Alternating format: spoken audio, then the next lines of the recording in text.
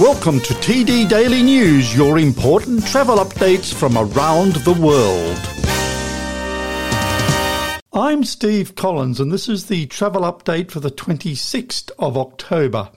Australia's Intrepid Travel has just announced the creation of a new hotels division as part of a joint venture with Drifter Hospitality Group, which envisions a 15-strong Australian and New Zealand portfolio by 2025.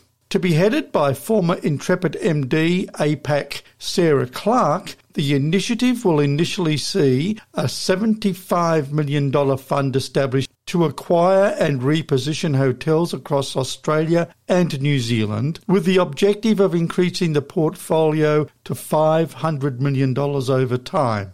The first of the group's new properties will open in Auckland, Wellington and Christchurch next year and be branded as Drifter, an Intrepid hotel. The group also plans to secure a property on Australia's east coast in 2022 before then expanding the concept globally.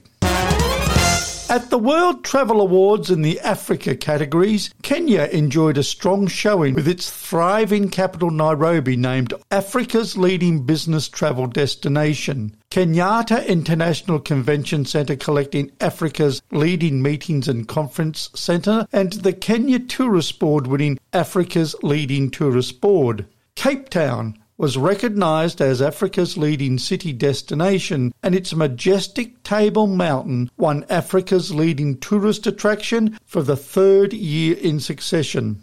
Tanzania, with its national parks, wildlife and palm-fringed beaches, was voted Africa's leading destination. Aer Lingus has partnered with British Airways Holidays to enable UK customers to book a complete package holiday with the Irish flag carrier. Both Aer Lingus and British Airways are owned by International Airlines Group.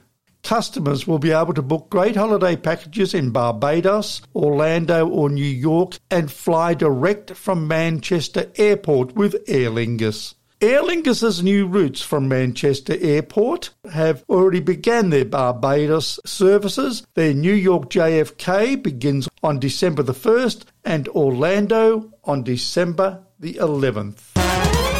Heathrow Express has launched a new partnership with Google Maps. The deal will see the high-speed train offering information on journey times and fast access to tickets between central London and Heathrow within the Google Maps Journey Planner.